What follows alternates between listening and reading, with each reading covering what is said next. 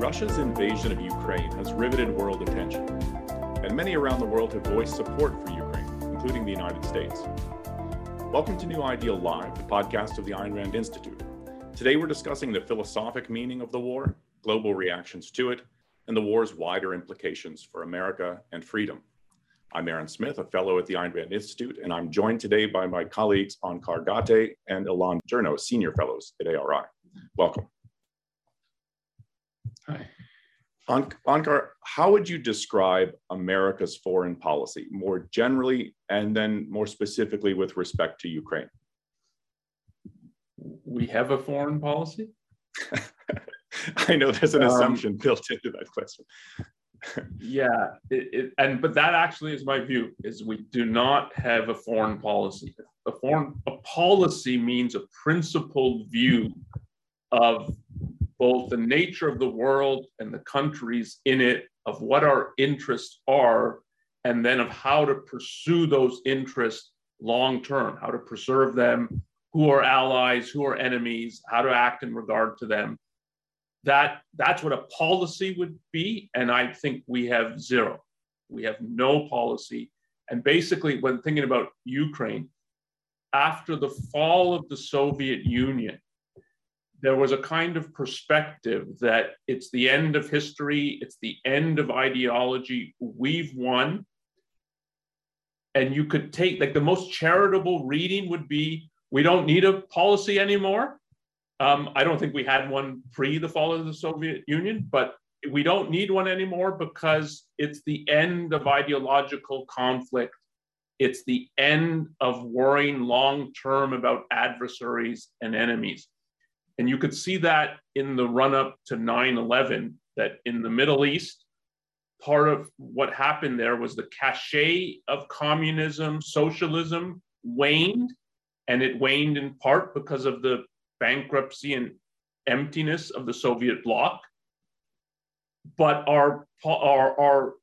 the officials charged with thinking about America's foreign actions and policy, who should be thinking long-term about what to do, had a perspective of its blindness. I, in the end, think it's willful blindness about that, well, something is rising in the Middle East. And the Iranian Revolution tells you something very fundamental about what is rising. You're getting the rise of Islam and of a totalitarian fundamentalist Islam that's replacing what communism and socialism were more the place they had in the Middle East.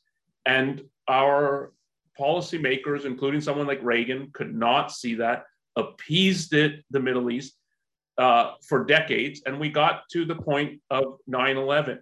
And I think something similar has happened in regard to thinking about the Soviet Union and the Soviet bloc, that it was the collapse of the Soviet Union without thinking, well, what is going to replace it and why?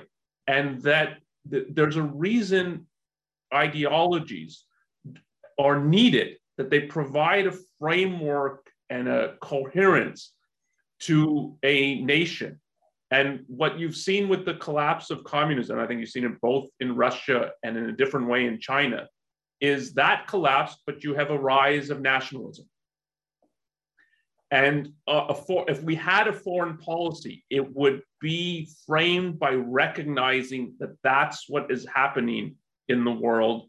And we have to face that fact and then think, how do we pursue our interests? Who are allies? Who are enemies in the face of a changing terrain? That it's a collapse of the kind of idealistic fervor that communism and socialism had, but it's being replaced by things that are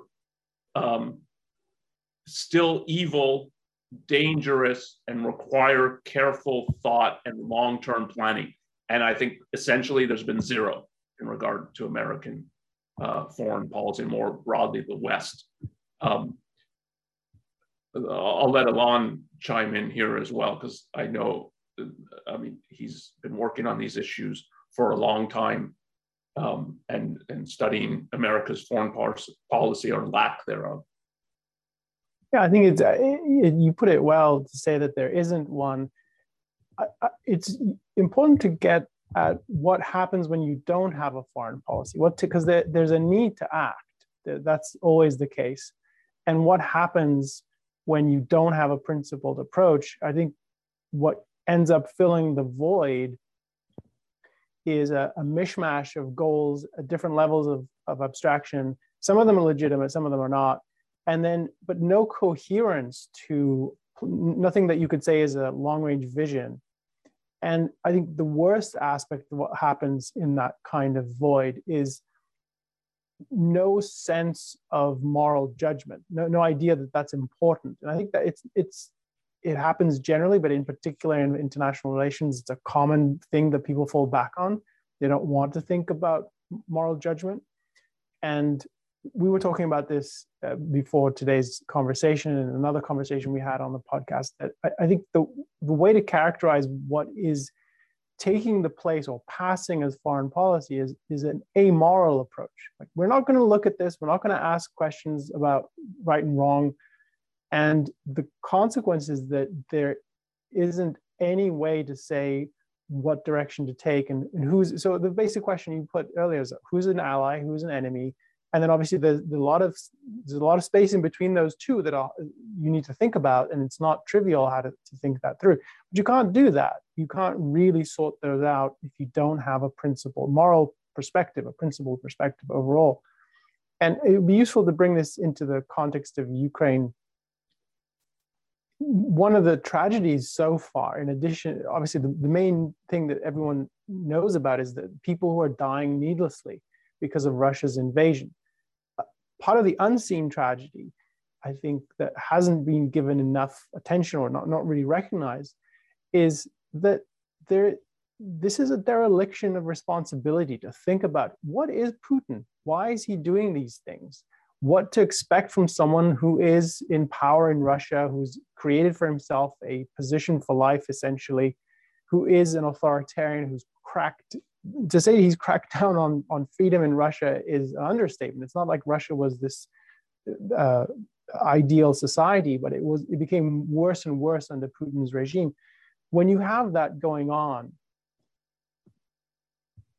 it is beyond negligence to look away from that and say, well, we can just figure out a way to accommodate ourselves to Putin. We can have, we should talk about some of the different administrations and how they've approached Putin in the US, and also how the Europeans have. But just as a headline level point, you can't imagine that there's an authoritarian leader at the head of Russia and that you won't get this kind of risk, and not to prepare for it, not to think about it, just beyond tomorrow, beyond the next shipment of oil or the next supply of gas and whatever trade you're doing with him. All those things have to be conditioned by the fact that this is an evil leader running a regime that is destructive of freedom. What do you think is going to happen beyond its borders? You think that's going to stay where it is? Those kinds of things, you can't really think about them seriously if your whole perspective is, we don't have a policy. We don't want to think about those kinds of moral questions. And I think this is where you end up. You end up in a position where Putin feels empowered to act. It's not the only reason, but this is definitely a major factor. So I think there is a negligence here, more than negligence. And to me, a fundamental element of that is we don't think about questions of right and wrong. We don't want to.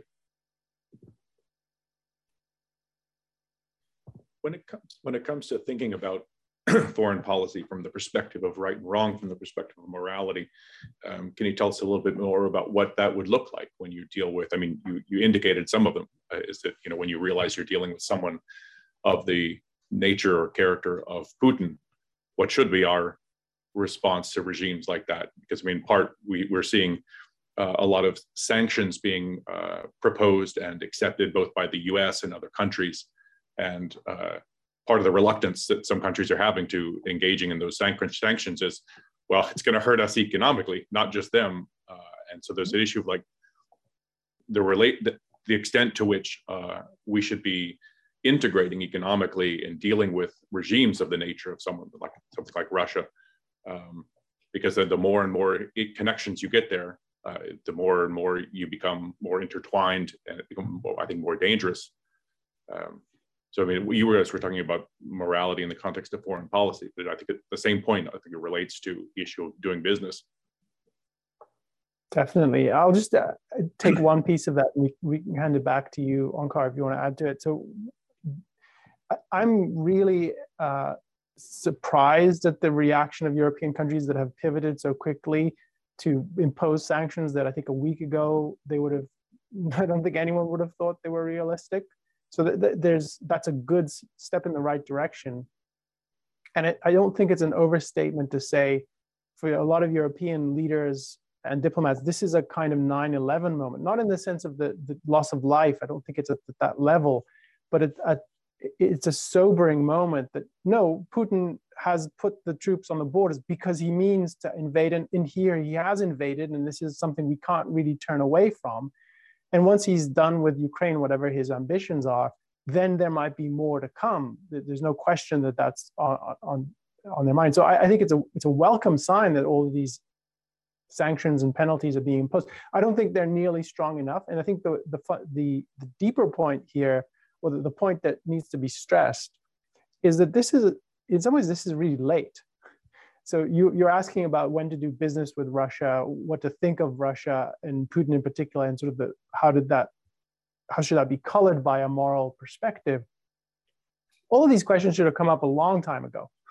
As Putin is cementing himself into power, and as his country is heading more and more and faster towards authoritarianism, you need to take that seriously. You need to have one way to think of this is there has to be a night and day difference in your thinking about policy in other countries between free societies and societies that are not even trying to establish and protect freedom. And I think that's where Putin is on that side. I don't think there's any attempt to protect freedom. It's just how can we have enough of a veneer of respectability and a veneer or a pantomime of elections representative government enough so that we're respectable in the eyes of enough of our victims to move things along. And I think that's where our focus should have been for the last 2 decades as Putin has risen and cemented himself into power. And I think there are important questions for businesses, and the larger they are, the more this has to matter for them. It's not an argument to say, well, there's all this opportunity in Russia, let's go after it, when you don't know if whatever you're investing will ever, whether they'll be protected. I mean, I know people who've gone into Russia to do business. It is not a pretty scene. There isn't a rule of law. And as soon as you get the whiff of that, that has to affect your view. Like, is this really a good investment? Like, why do we think this is ever going to pay off? And as soon as you get into that web, you have to ask yourself, well, I'm also helping a regime that is at war with its own people. Do I really want to be trading with them? And I think those are questions for private organizations and businesses to be doing. But that all presupposes, and I think this is an important point to go back to the issue of we don't have a policy. Very few of the European countries have a policy. In the absence of that, that really hampers the ability of businesses to make rational decisions. Because if the UK government and the US government and France are all treating Russia as a credible, civilized country, then it is an invitation for people to go and do business there and trade and not put as much weight on the risks because, well, we have diplomatic relations and we think they belong at the UN, we think they belong in various summits and so forth. And I think that has really made things worse. So there's a kind of short range perspective among some of the decisions that various businesses are doing. And I think they should pull out. There really isn't benefits to them that way. And then I think it's all colored by the absence of a policy that takes seriously. No, if you go to Russia, you might never come out. Your business might get swallowed up by all kinds of corruption, and you don't know what's going to happen to your investment. So you need to know that. And that's part of what a foreign policy would help people know. Like, no, this is not a good thing, and we're not going to support. We're going to bail you out. I think there's a government position to take.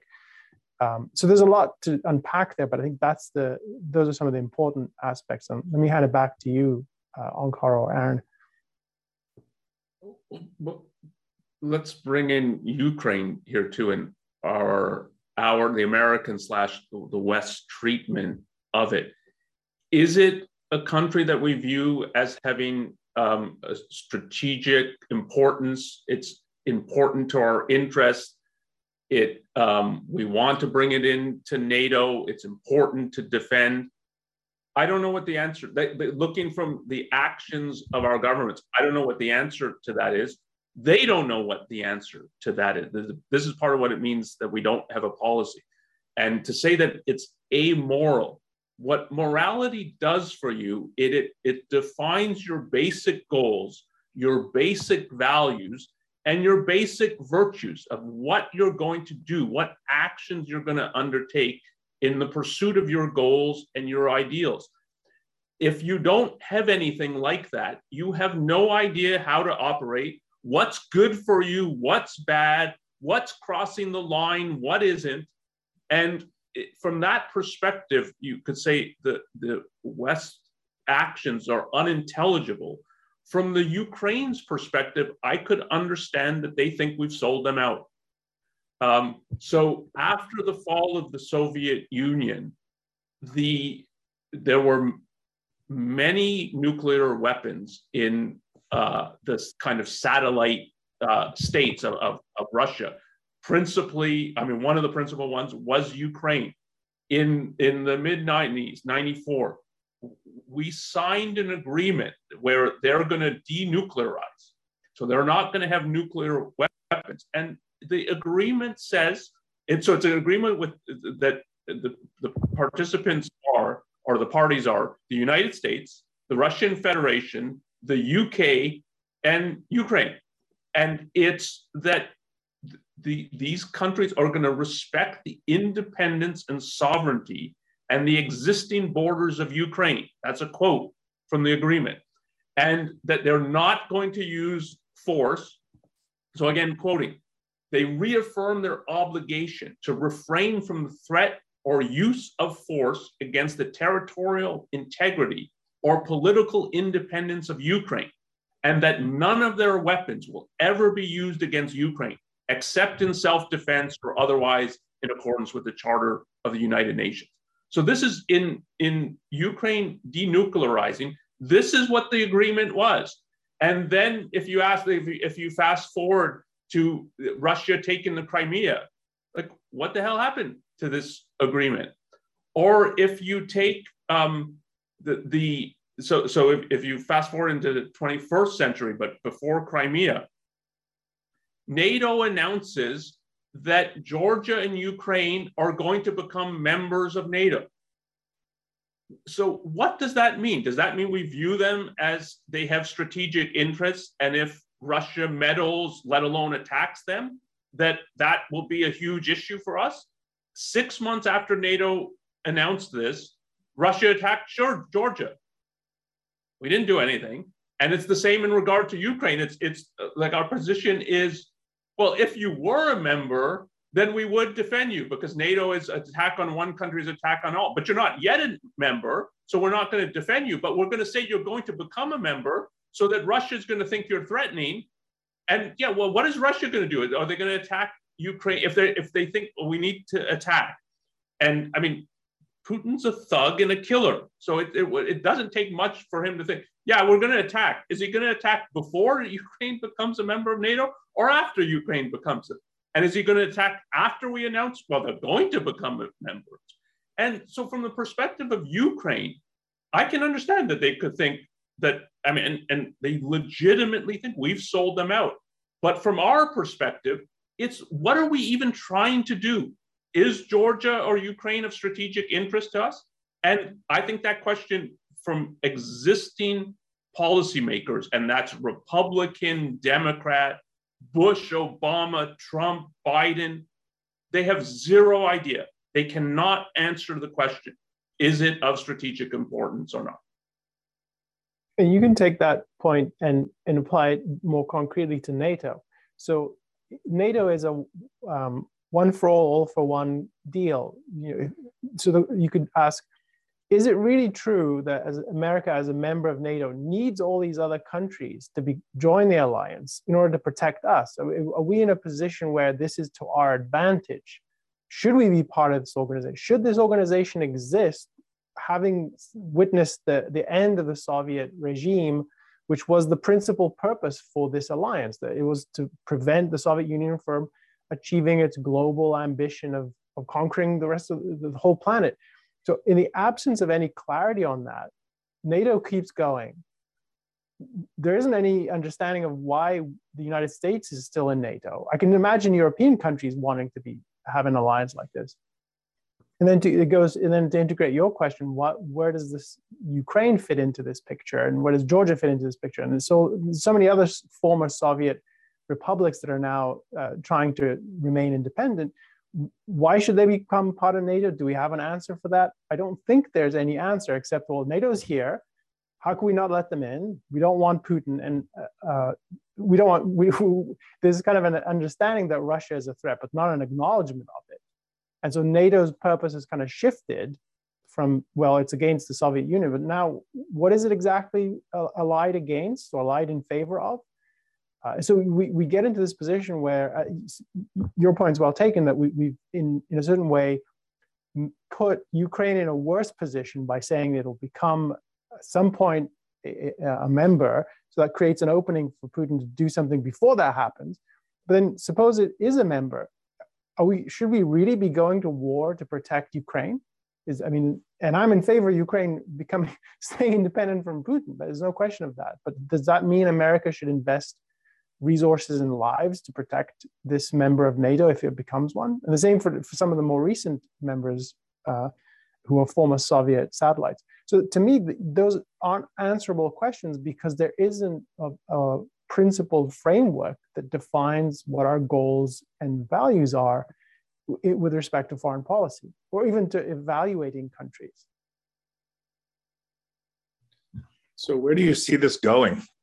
I mean, when I look at what's going on in the news, look at the progress, or in some senses lack of progress, of Russia's invasion, how do you see this ending? What are some alternatives? Because in a certain respect, it doesn't seem how this is going to end well for Putin. On the other hand, how does it end well for Ukraine? And if we don't have any sort of forward-looking principled policy as to how we approach Ukraine, it seems like we would keep on the kind of a reactive posture. And I mean, it seems like that's what Europe's posture is as well. I mean, it seems like a good development that people are coming together in Europe in support of Ukraine. I think that's good. They usually don't come together in that sort of way. Why do you think they're coming together? And what do you think the outcome of this might be? I mean, given what we know about Russia, given what we know about our foreign policy, damaged as it is. I mean, I don't know in specifics what the outcome will be. Unfortunately, I think it's 99.9% the outcome will be bad. It's like, which version of bad will it be? I think Putin miscalculated. So my view of what that we have no foreign policy, that I have a very low opinion of Europe in this regard, of them thinking strategically about their interest and a commitment to protect their interest once they can figure out what it is. So my view is, if Putin was more patient, he would have been able to get what he wanted in Ukraine. Like he seizes the Crimea, annexes it, and there's a few sanctions and so on, which then it's not a big deal. Sends troops into eastern Ukraine, and there's some pushback about it, not much. Just before the invasion, declares the two regions independent, they're recognizing them. And if it was a number of steps like that, I think Russia could have got basically the control they want in Ukraine, and there would have been no pushback. Here, with an invasion, and it's particular when you have no policy, no conceptual understanding of what your goals are, you still can react at a more perceptual level. And here, when you see troops marching in, mile-long convoys of trucks and tanks, you see on the news and also on social media, bombs exploding and missiles hitting buildings and so on. Then people react.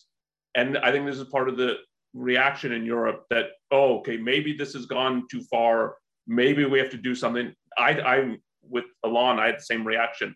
I'm surprised with the level and rapidity of the sanctions that Europe has imposed on Russia.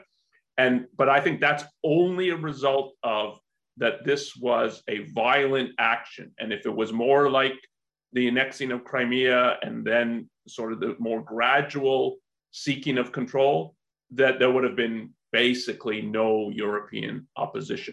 So he's miscalculated in that, and I think he also miscalculated in regard to the Ukrainian resistance, and probably miscalculated about that thinking of Russian forces as very competent. That is not my view, and it was, they had a stalemate in Afghanistan. We did not. So we lost Afghanistan, but that's because we have no policy. We could have easily won in Afghanistan. I would not say the same about the Soviet Russia. So I don't think of, sorry, that's not now, I mean, it was Soviet Russia then. I do not think of Russia as some formidable armed force. It's big, and it certainly has nuclear weapons and so on, but it's not that competent.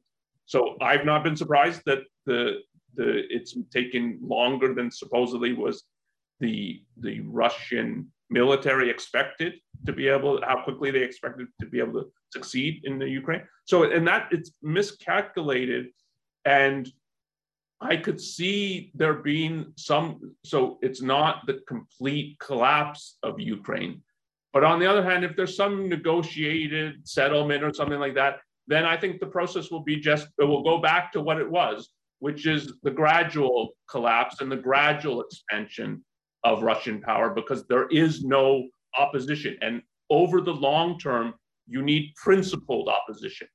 And there is still no principled opposition. This is a time that Europe and America could rethink, just as 9/11 was. Like 9/11 was a watershed moment for various reasons, but part of it, it's what it revealed is the complete failure of our actions in the Middle East. And it's an opportunity then to rethink, like, why did we fail? How do we not fail in the future? Do we have a policy? If not, then what should our policy be? So it's an opportunity in that sense, but I don't have much confidence that that kind of thinking will actually happen, so that we will have a policy when before we have not. I want to circle back to something we talked about just a few minutes ago and put some of what we're saying in contrast with some of the views out there, because I think it's important to sharpen our position or what we're saying in terms of our analysis here. And by that, I mean the three of us, not us, the United States. So we're critical of the US policy. And I think one way to put it is US policy made this a worse problem than it needed to be. American policy here was non-existent. It was amoral, lacking direction, lacking focus. And in effect, it was a causal factor here. But I don't think the problem here was, as some critics are saying, that America was too aggressive and it was pushing NATO expansion, because really what we wanted to do was to antagonize Putin, and we were heedless of what the consequences would be. And we're just too muscular, too tough, whatever metaphor people reach for, too hawkish, or all these metaphors really hiding what people aren't willing to talk about, which is what is in our interest and are we pursuing it? I don't think that's true. I think the reality is that we really didn't have any direction. And so we take these actions with respect to NATO and membership, and we make these commitments to Ukraine that we don't live up to. I don't regard that as being too aggressive. I regard that as lacking any kind of perspective on your long-term interest. We don't have a conception of our interest, let alone pursuing it aggressively. So I certainly don't agree with that. And there's a whole line of argument that's risen in the last few days criticizing American policy from the direction of it being too aggressive, and therefore putting Putin and taking seriously Putin's fears that he's threatened them, that this is an existential threat. I don't think that's at all true. And I think it gives credence to Putin's position that is undeserved. I don't think Putin is it's just too credulous to me. So I think that's a real problem. I think the other kind of narrative that's arisen the people who are putting it forward have become a little more quiet since Putin has actually invaded Ukraine. But this was something you could hear about a week or two ago, which was, what's your beef with Putin? And I think the epitome of this was Tucker Carlson, and there's a monologue of his that talks about, he doesn't call me a racist. He doesn't tell me what bathrooms to use. I forget all the details, but you get the whole drift of it. He's not part of the left intellectual, how Carlson characterizes the left or the woke phenomenon. And what's your problem with Putin? Why do we hate him so much? This is all trumped up. He has legitimate concerns. And that's, to me, that is another manifestation of amoralism. And other examples of this are when major figures on an intellectual political scene, not intellectual, but just political scene, people like the former president Donald Trump and one of his senior people, Mike Pompeo, telling us, oh, there's a lot to admire in Putin, and I think he's a smart, shrewd operator. That to me is just completely morally bankrupt.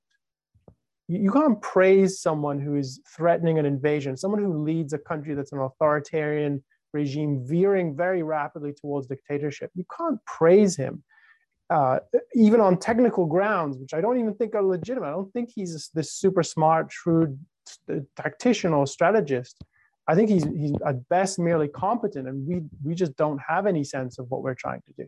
So to me, those kinds of views are out there, and they're by turns amoral and from various perspectives, and they are part of they're symptoms of lacking any conception of what our interests would consist in, or even the need to think about them. And the result is that I think they pollute the intellectual atmosphere. This is not helpful for anyone in terms of trying to understand what is going on and what could be done here to serve America's interests. And there's two forms. I was just going to say that there's two forms of amoralism here in regard to these dictators and dictatorial regimes.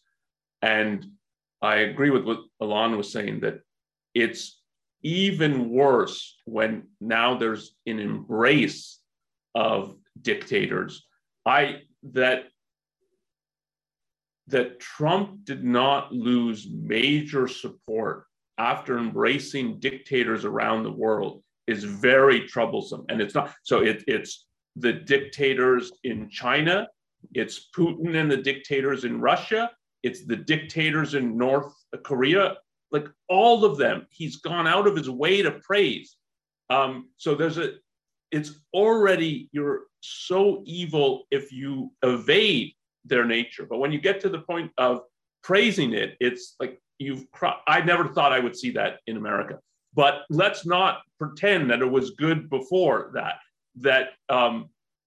It's George Bush who pushed, we're going to get Ukraine and Georgia into NATO without thinking, like, what does that mean? And we're dealing with Putin, and what does it mean? How is a dictator going to react to this? And does this mean we're committing to defending Ukraine then, or not? Or are we just going to watch as they get attacked? And like, it's such a evasion of the actual reality that you're facing. And then after Russia invaded Georgia, you get Obama, who, I mean, his whole foreign policy is like an abject apology tour. But in regard to Russia, what he says is we're going to reset our relationship with Russia, which basically meant we're going to evade the fact that they invaded Georgia and try to start anew. And like, that's massive evasion of the fact that you're dealing with evil. And so like, that's already we're at such an abysmally low point. And then we get to, we'll actually embrace dictators. It's like, to say this is amoralism, it's amoralism all the way down.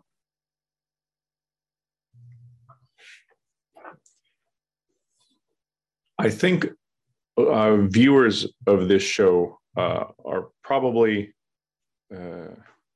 thinking at this point, well, things look pretty bad given the way you're presenting it. And the prospects for a more positive reset, to use that metaphor, don't look great.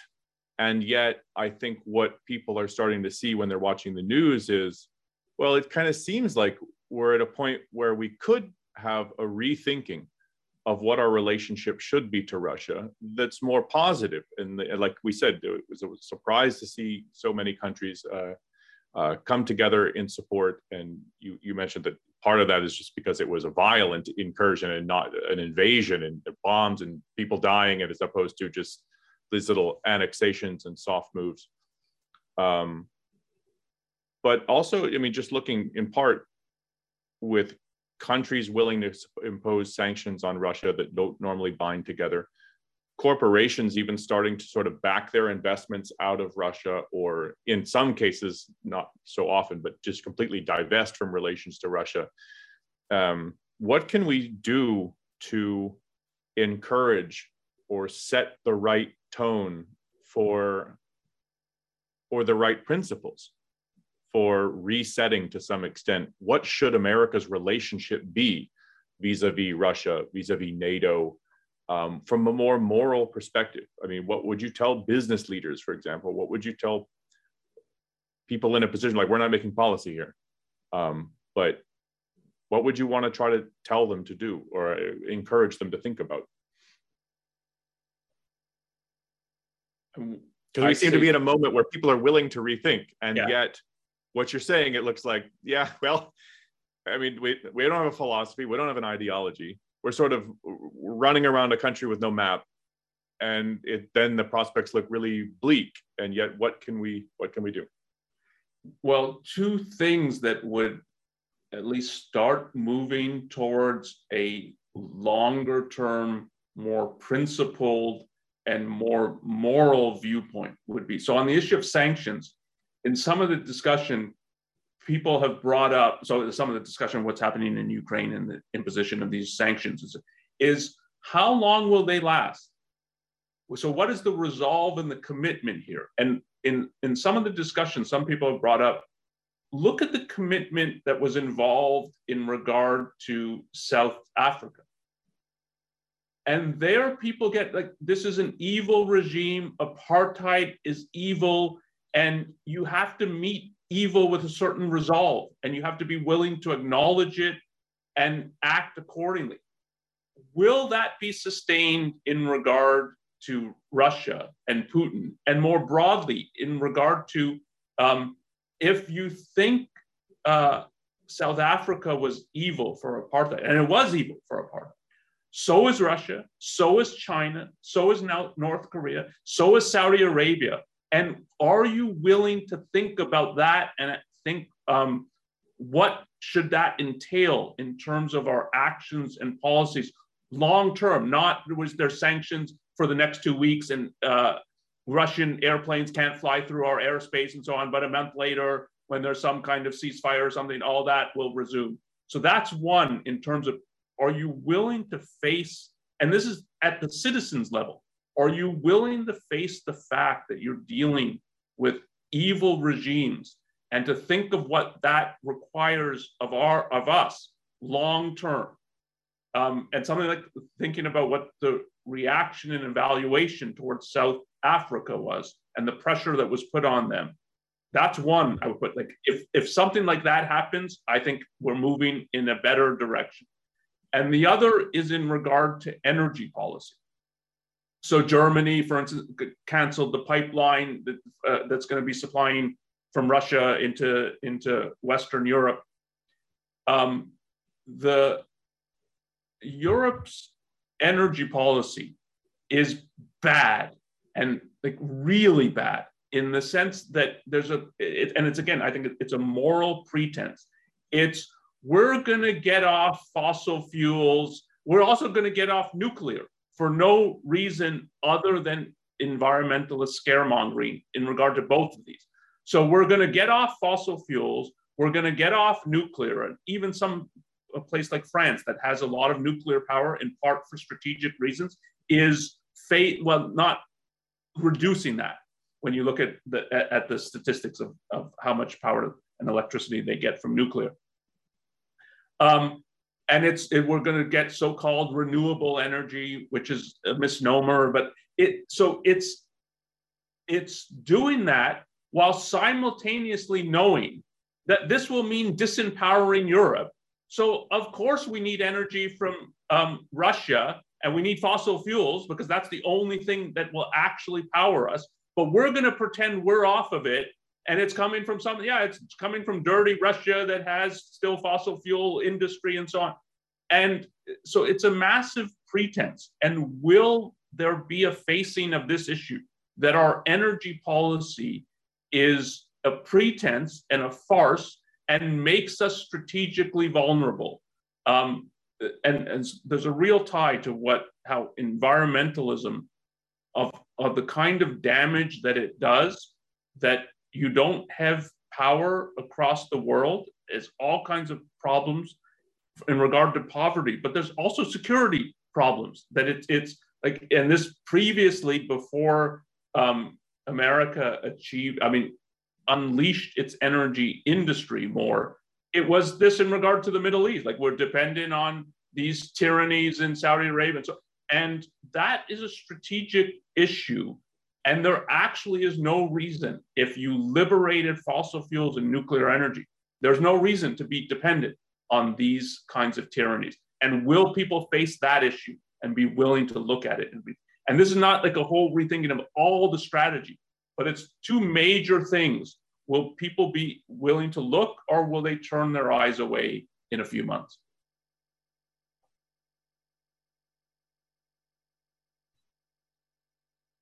Yeah, and watching the subsequent development of how Europe reacts. How long did this, as you said, how long do the sanctions last? We're divesting from Russian oil for a week to see how, is there really any? So these are some of the parameters to watch. Like, are they really committed to this? Do they really understand that we need to break with them? Or is this sort of a temporary measure to show our, hashtag support Ukraine or something? And then oh yeah, go ahead.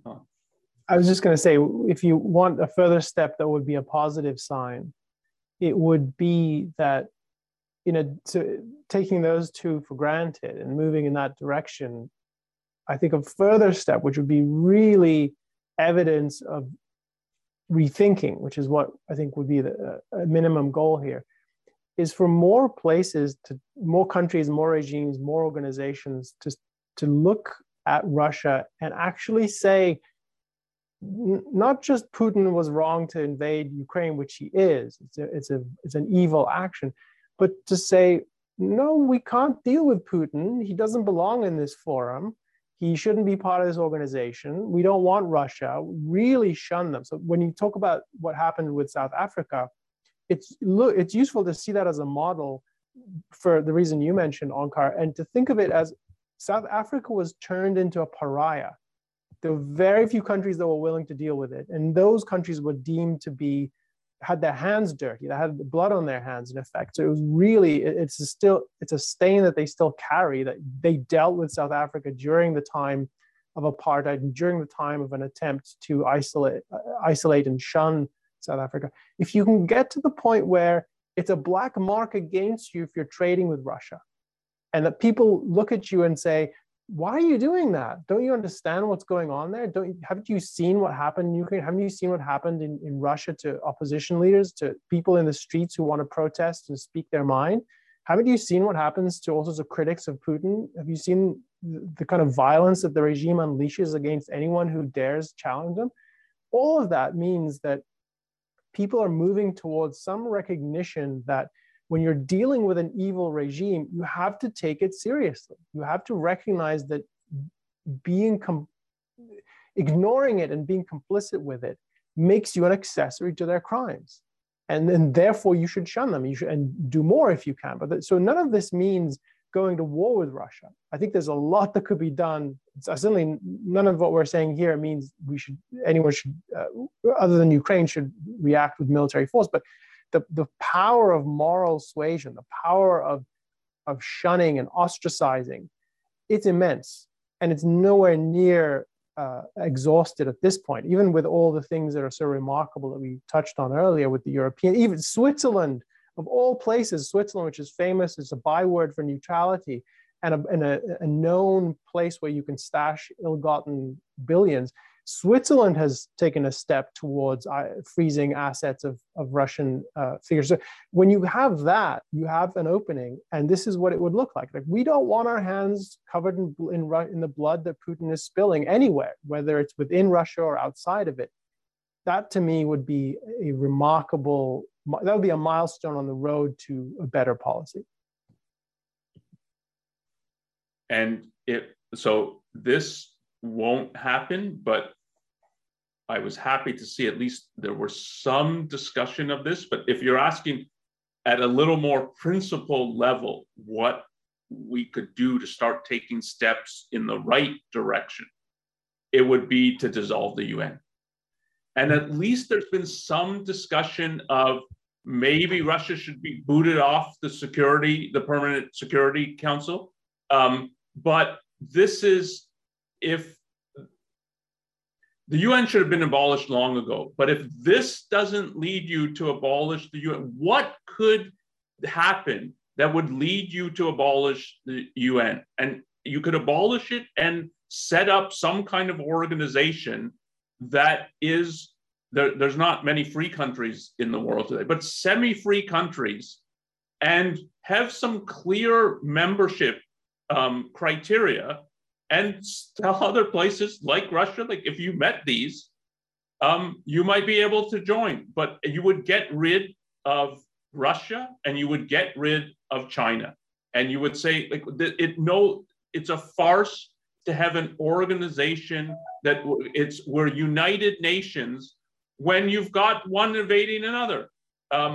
And it lends so much prestige and credibility to a Russia, to a China, that you're one of the leading voices in this organization that is supposedly about peace. And like, how can you give a greater sanction to Putin or to the dictators in China to say that this is how we regard you?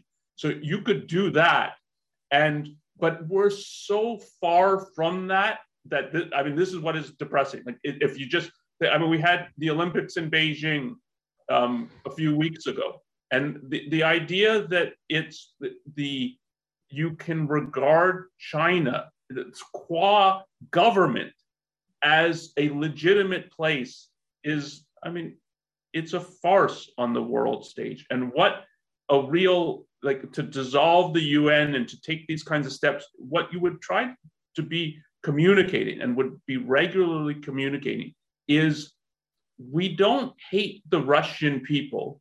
We don't hate the Chinese. We hate your governments. And we in part hate them because they oppress you. And we would rather be that you were free and we could trade with you and so on. And so part of what, like, to have a foreign policy would be, you're trying to drive a wedge between these governments and the people who are subject to them. We do nothing like that. And so if you're asking, like, what were positive steps that you could take now, it is, you could do that, and you could reverse our decades-long appeasement and whitewashing of these places, and say, like, that's what we're dissolving the UN, because that's what it has done, and it's time to change course and try something new. And the UN didn't always exist; it doesn't always have to exist.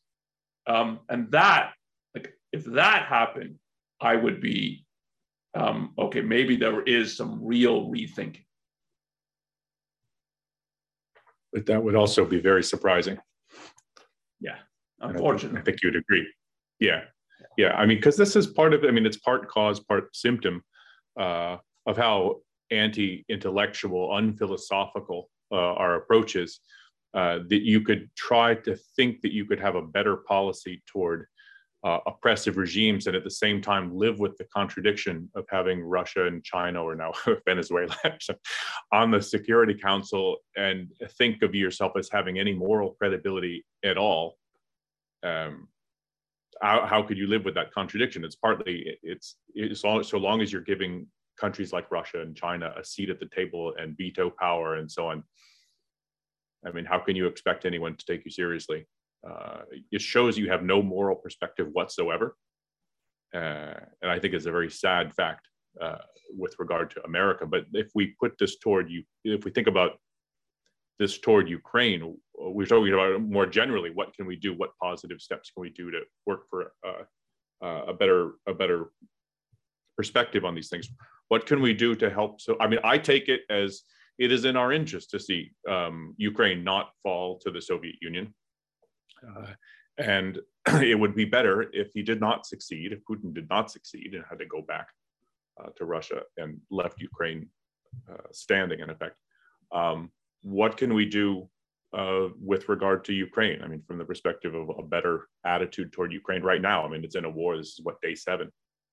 I mean, obviously, I think we would all agree that we're not sending boots on the ground for sure. But in terms of trading munitions, rockets, any other sorts of form of aid, any kind of intellectual, moral support, I think would be helpful.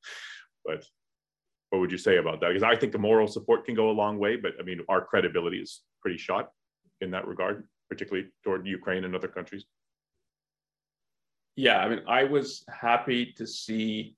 I don't think it does anything at a concrete level, but it's the moral issue of bars in the U.S. pouring out their Russian vodka and saying we're going to buy Ukrainian vodka.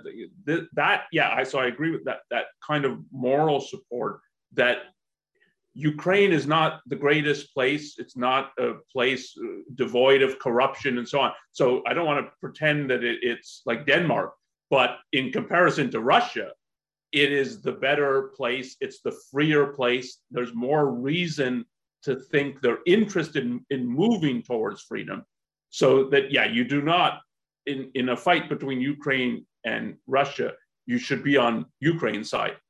And there's moral support for that, moral condemnation of the people either sitting on the fence or embracing Putin. And Alon, you brought up things like Tucker Carlson, but there's just at the level of athletes and celebrities. So there's been Russian sports figures who basically said, I hope the fighting ends. I don't like violence, but they're on the side of Putin, basically. Ovechkin here is a star here on the Washington hockey team. It's depressing to watch the press conference, and people should call him out for that. And there would be better athletes to say that, Putin's a killer and he doesn't speak for me. So that kind of moral support. But the issue of arming Ukraine, like this is also, I think, part of the failure of the West and the fact that we have no foreign policy. At least if you say they're going to become members of NATO, and we're not going to defend them if they're attacked, but like if they join NATO, then we will, but not in the long period where we say they're going to join NATO, but they're not part of NATO. At least give them arms and allow them to arm themselves so that they could defend. And it's late, better than never, maybe in this case, that so someone like Germany is starting to say, we will send arms to the Ukraine. So that should have happened. Certainly should have happened in the late 2021, when it's clear there's already plans of Russia that an attack might happen. It should have happened before that, and the individual citizen here in the US and in the free countries in Europe, you could really push your representatives to whatever you can do to help Ukraine arm itself and defend itself. And that it's arms, but it's also that it's been good to see some of the tech companies helping in regard to Ukraine's effort, both about cyber attacks, Elon Musk saying we're going to help you get internet access so your lines of communication are not cut off. And so all of that. And you as an individual citizen can push your representatives that yeah, at least help them defend themselves. And given the fact that there's a real case to be made that we've sold them out, we have a moral obligation to do that.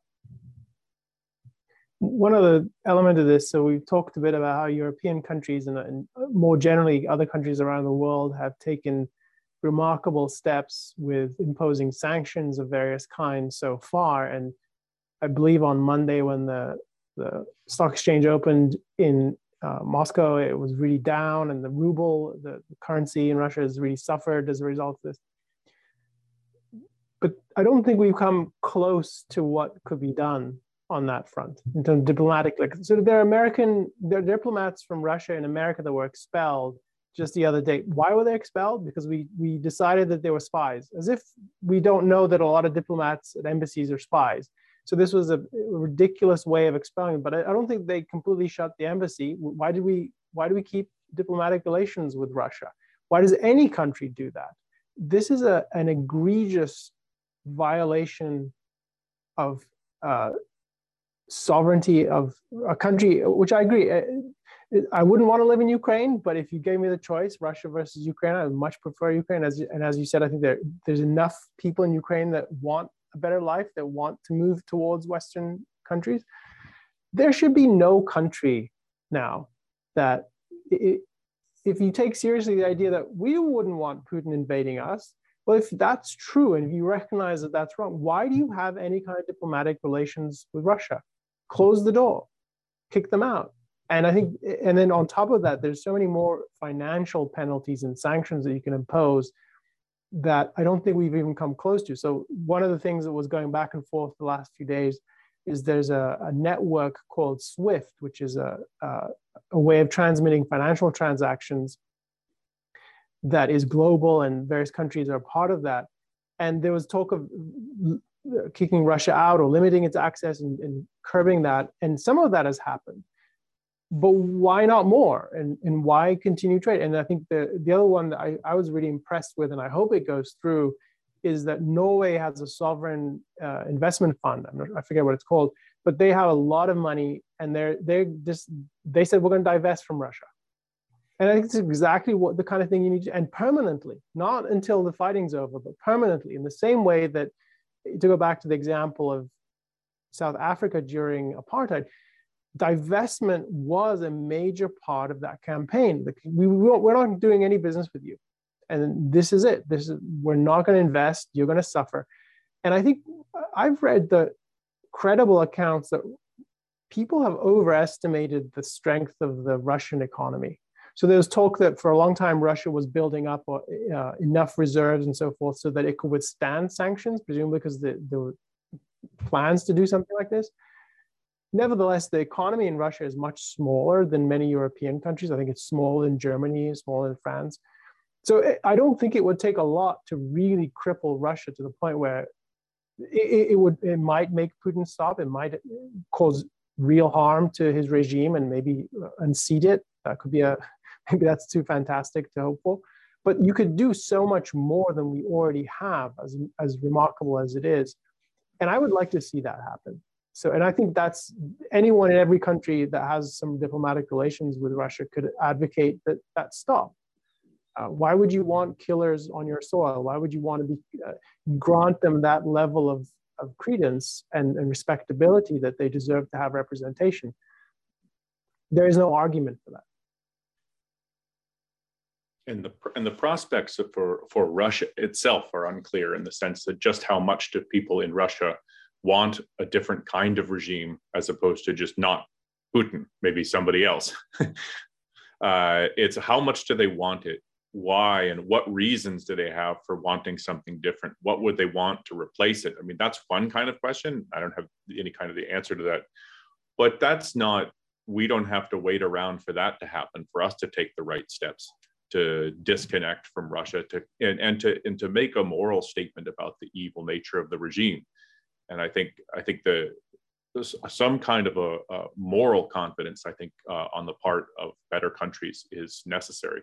I think just as a statement, it's like, this is actually what we think. We think this is evil, not just this little geopolitical maneuvering. It will make some sanctions and, appease Putin and so on. But this is how we regard it, more like, and I think people should be driving more those kinds of parallels with South Africa while there's momentum, because once this goes away, there'll be no momentum anymore.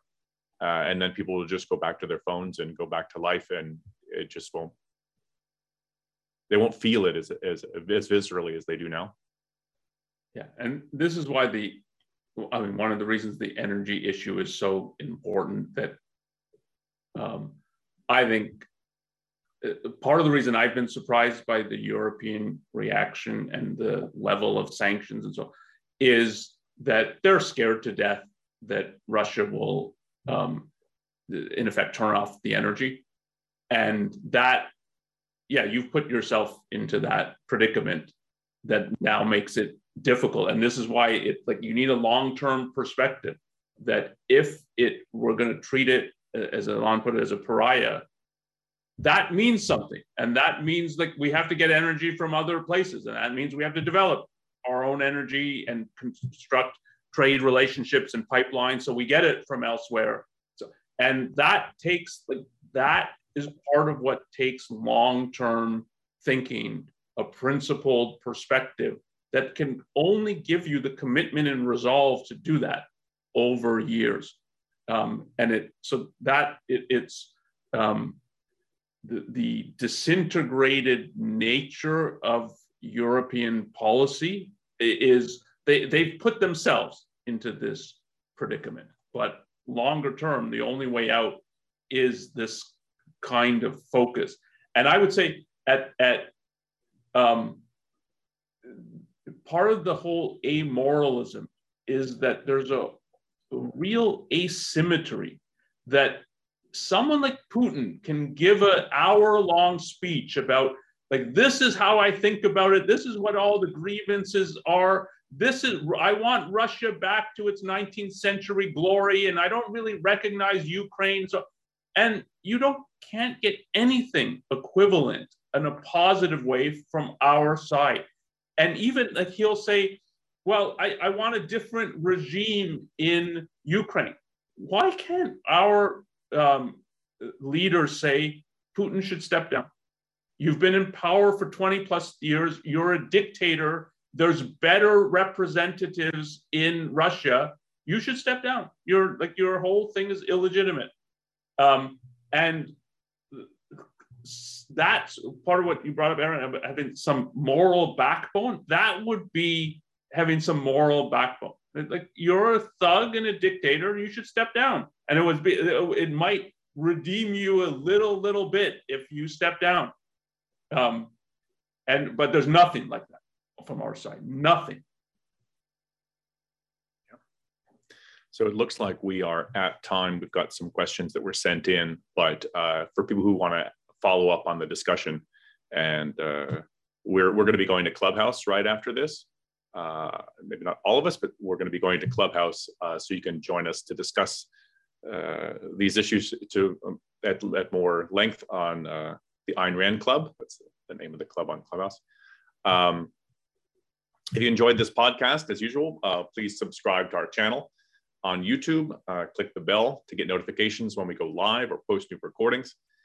If you're watching the recording, please like, comment on, or share the episode to attract new viewers. And please consider doing the same if you're watching on Facebook. If you have any questions or comments about today's episode, or if you have any suggestions for future episodes, send them to us at newideal@aynrand.org. We do read all the emails and we reply to many of them.